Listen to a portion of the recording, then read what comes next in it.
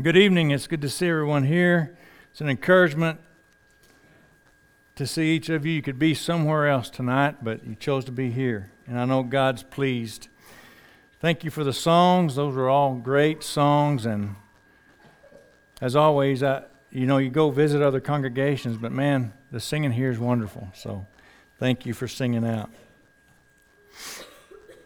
Before we get started tonight, I wanted to tell you that this lesson is a little bit different than any I've given before. I guess there's no two lessons alike, but I might say some things that you hadn't thought about, some things that you might, I'm not going to say you won't like, but this lesson is not to demean Jesus or God. We want to always exalt them. But I want you to think about some things I have to say tonight that might be a little bit different than what you've thought about in the past. The title of the lesson this night is Jesus Gets You. In Isaiah 9:6, this says, "For unto us a child is born, and to us a son is given. And the government will call upon his shoulder, and his name will be called Wonderful Counselor, Mighty God, Everlasting Father, Prince of Peace." It says he'll be called Wonderful, which means marvelous and astonishing. He'll be called Counselor, a person who gives advice. He'll be called Mighty God, a great, extraordinary, perfect in power, wisdom, and goodness. He'll be called Everlasting Father, meaning forever without end. He'll be called Prince of Peace, meaning wholeness and completeness.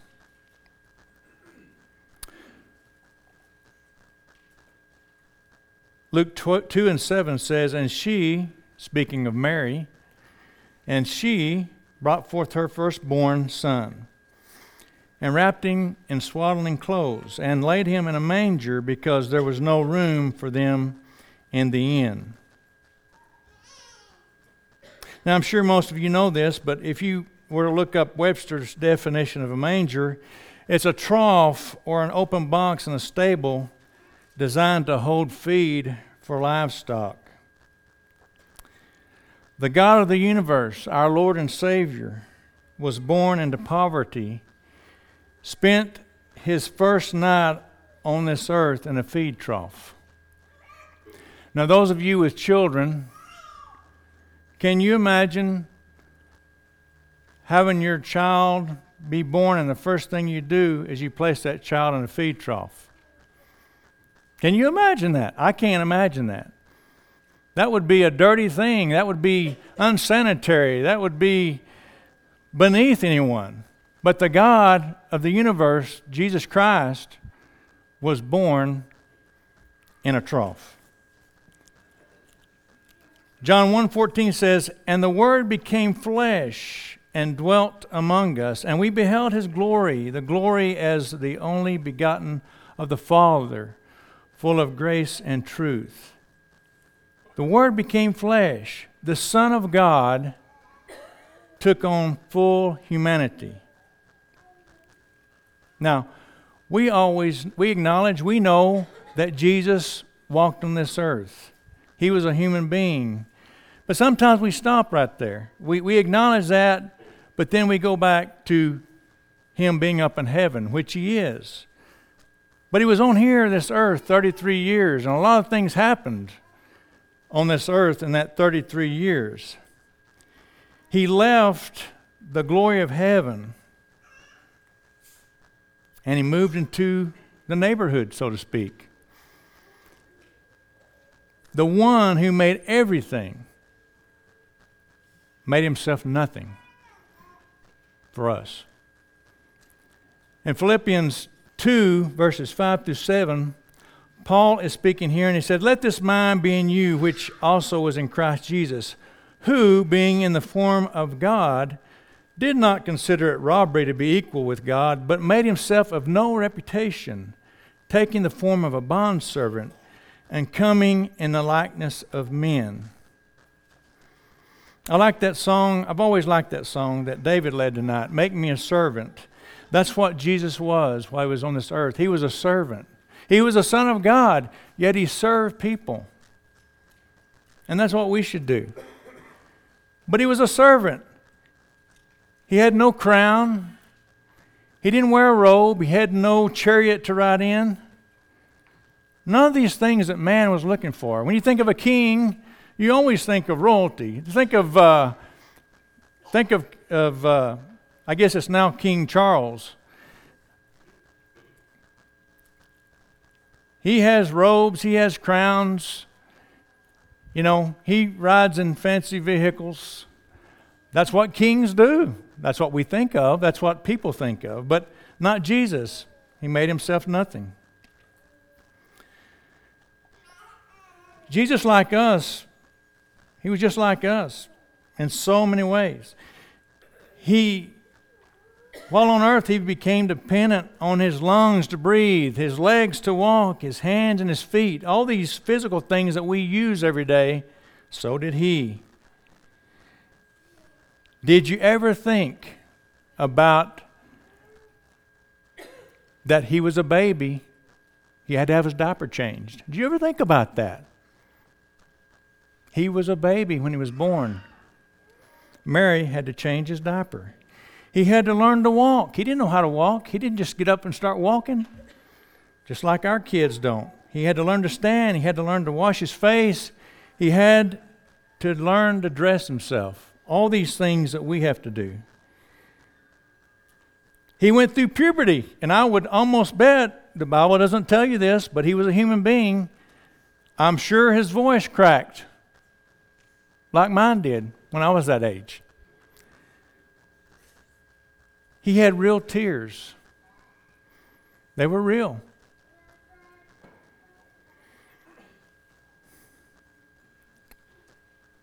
When Jesus got older and started teaching, he had frustrations. You know, we get frustrated with things. Last week at work, it seemed like there was one day that I kept getting phone calls from my upper bosses in the world. And they were, I think it was like pick on Kerry day, it seemed like. You know, you're not doing this right. Well, you should have been doing this. Have you told your employees that they need to do it this way and not that way? And I thought, man, this is just pick on Kerry day. I got frustrated a little bit. Jesus got frustrated with a lot of things while he was here on this earth. In Mark 3:4, it says, Then he said to them, Is it lawful on the Sabbath to do good or to do evil or to save or to kill? This is talking about a man that his hand had not been useful. It was withered, if you would, I suppose all his life. And Jesus could heal him of this, and yet people wanted to criticize him on the day that he did it. Imagine someone with this hand that was of no use really, and he could heal it, but yet, well, you know, you really shouldn't have done it then. Imagine the frustration. In Matthew 17:17, I believe Coulter mentioned this incident in his sermon on Wednesday. It says, Then Jesus answered and said, O faithless and perverse generation, how long shall I be with you? Bring him here to me. This was a man that had epilepsy all his life, and he'd been brought to the disciples to be healed, but they couldn't do it. They couldn't heal him. And so they said, Jesus, what's the deal? Why can't we heal him? And Jesus said, it's because of your unbelief is why you can't heal him.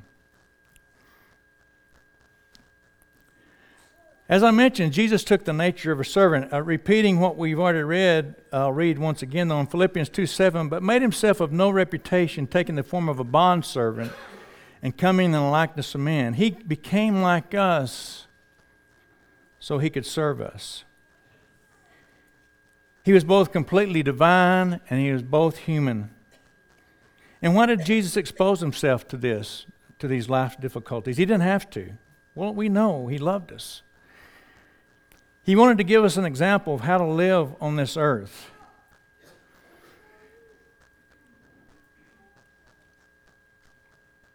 Well, Not too far back, I gave a lesson in John about him being in Samaria and the woman at the well. Okay, so he did a lot of walking while on this earth, and he got thirsty when he was walking, didn't he? When you're out in the heat and you're walking a long ways, you're going to get thirsty, and he did that as well. In John 4:6, now Jacob's well was there. Jesus, therefore, being wearied from his journey, sat thus by the well. He was tired and needed a drink, just as you and I would be.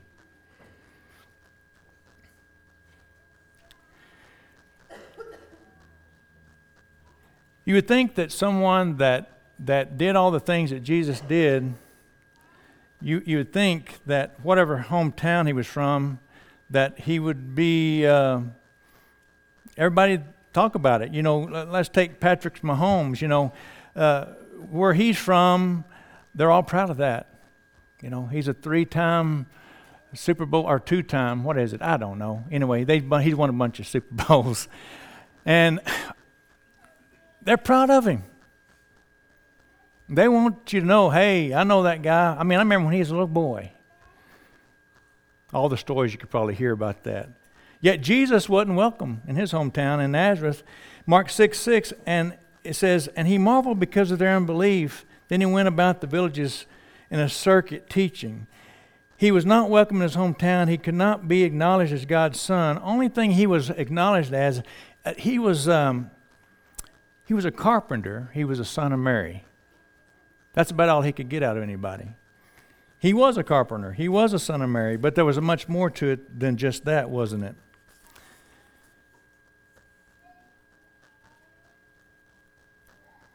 We don't think sometimes it's good to get angry. And it's not. If we have anger issues over every little thing, we need to control that. That's a temptation that people have, just like a lot of other temptations. But sometimes you've got to get angry to get your point across. And so in John 2:13 and following, now the Passover of the Jews was at hand, and Jesus went up to Jerusalem, and he found in the temple those who sold oxen and sheep and doves and the money changers doing business. And when he had made a whip of cords, he drove them all out of the temple with the sheep and oxen, and poured out the changers' money and overturned their tables. He said to those who sold doves, take these things away. Do not make my Father's house a house of merchandise. He was upset, very upset. And if you drove somebody out and you had a whip, I imagine that he got their attention. This was a place where God was to be worshipped, and yet the people were making it a house of merchandise. We need to remember why we come here to worship. We don't come here to be entertained. There are a lot of people that go to worship services to be entertained. That's not why we worship. We just had that Super Bowl I'm talking about last week, and there's churches in this world that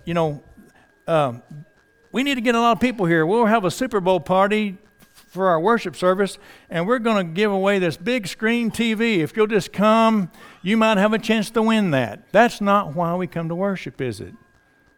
Completely the opposite of why we're here.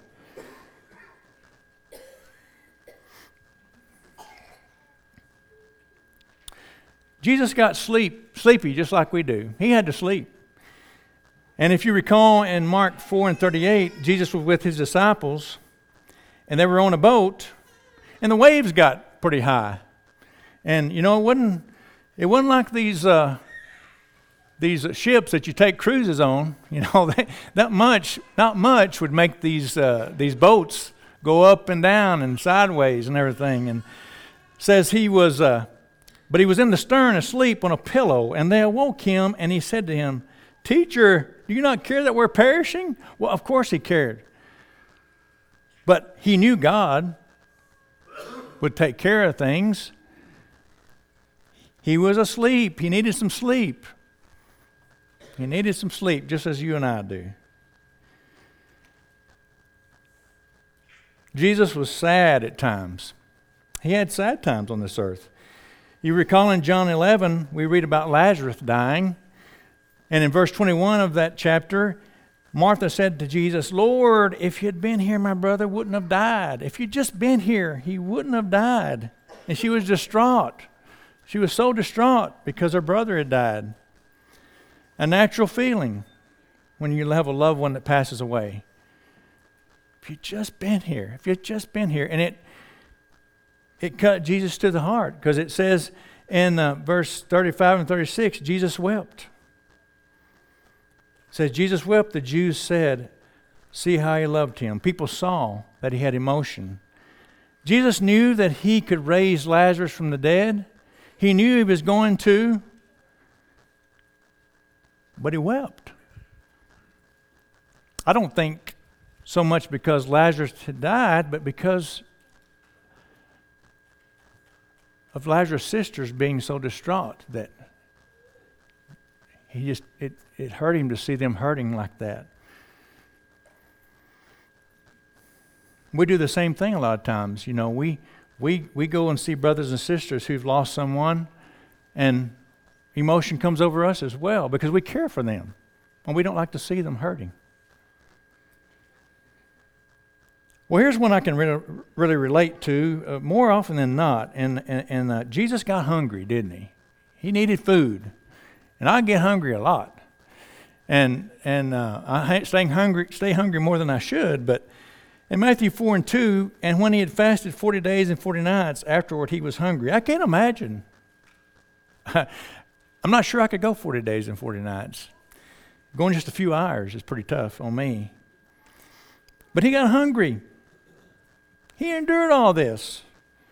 And why? Because he loved us. He knew how all these things would make us feel. He knew that we could relate to him. That's why we can go to him. This is why we can go to Jesus, because he knows what we go through. He did it. He gets you. He gets me. He understands. If he had lack of understanding, then that would keep him from us, wouldn't it? Sometimes lack of understanding keeps us from helping others. So I'll give an example. If I had a friend or acquaintance that was, let's say he had an alcohol problem, and he or she asked me, "What should I do?" And I say, "Well, you got to quit drinking." That's an easy thing for me to say, isn't it? I'm not addicted to that. Just quit drinking. It's not that easy. They're addicted. I don't understand. I haven't had that particular problem. So it's easy for me to say that, but I can't relate to them because I've not been through that. And many other things in life, other sinful things that people have, sin problems. If someone's been through that, they can help you a lot more than someone that hasn't.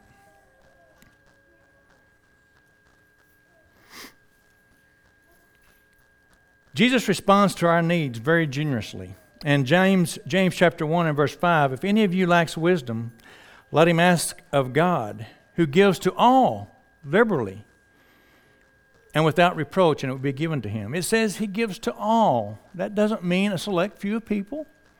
He gives to all. And when it says liberally, some versions say generously.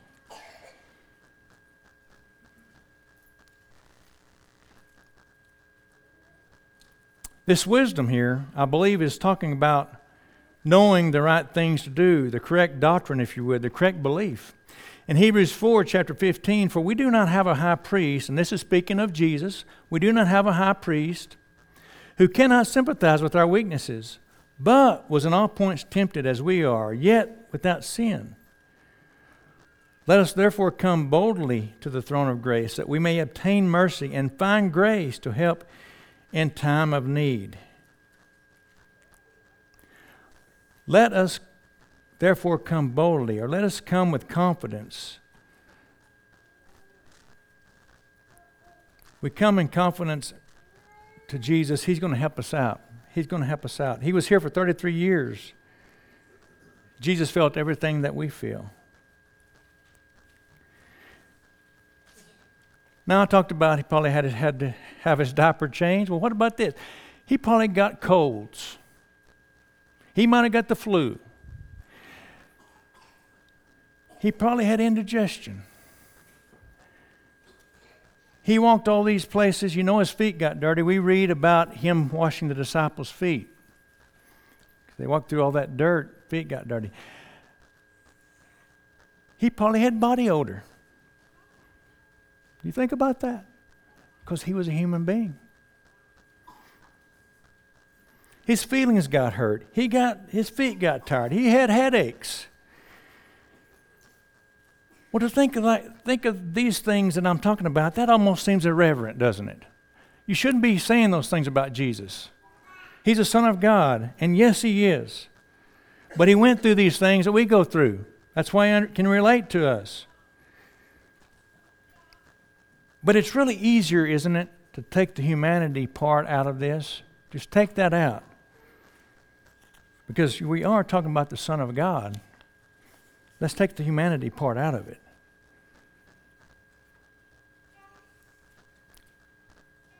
We don't really like to think, as I mentioned at the beginning, about Jesus being born in a trough, do we?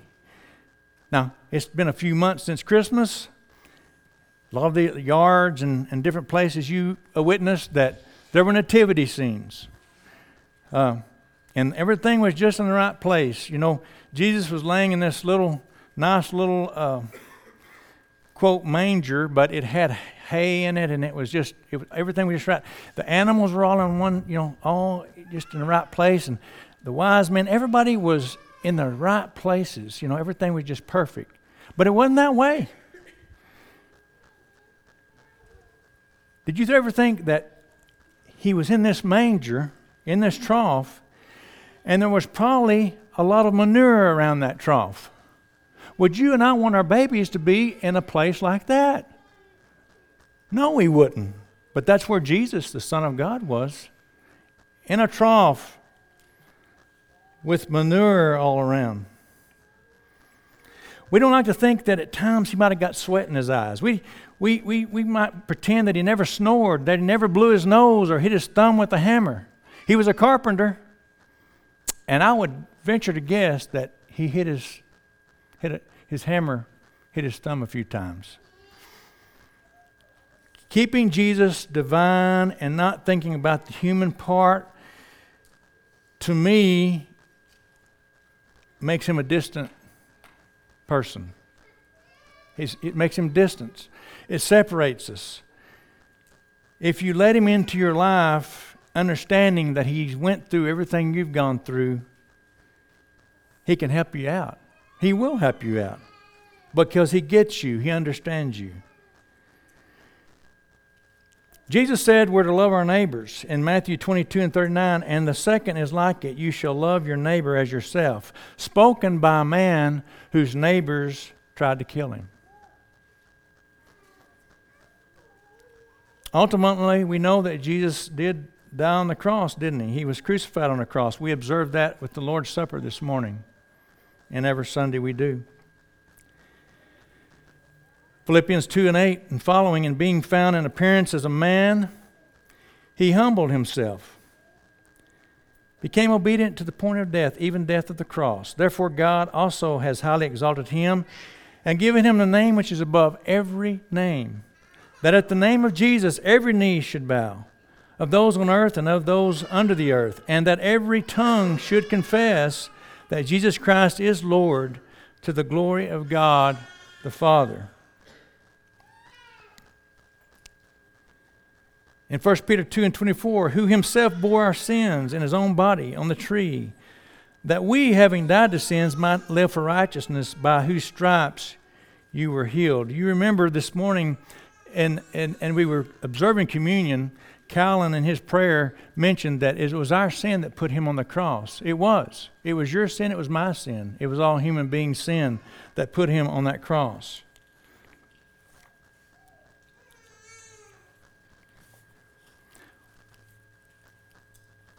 But you'll hear people say, and you might have said it, when you've got something that you're going through and we all have these valleys, don't we? We have these peaks and we have these valleys. If you're living on the earth, it's going to happen.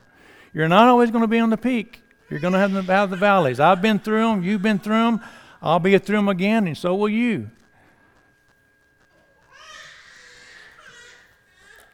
But to say, well, God just doesn't understand. I mean, He just doesn't understand what I'm going through. Yes, He does.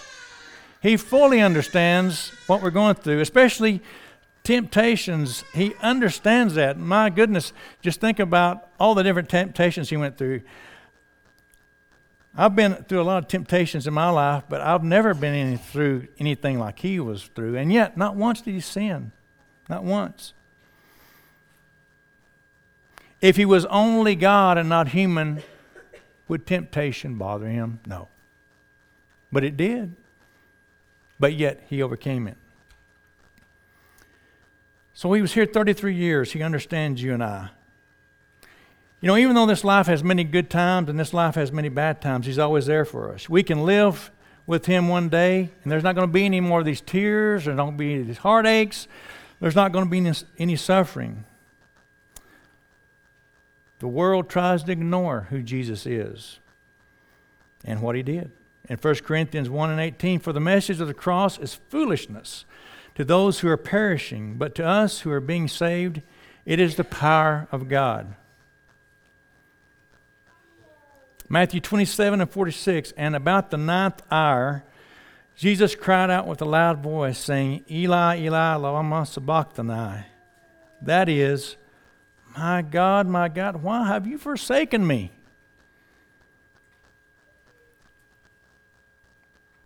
Now, yeah, I've hit my thumb with a hammer before. That hurts.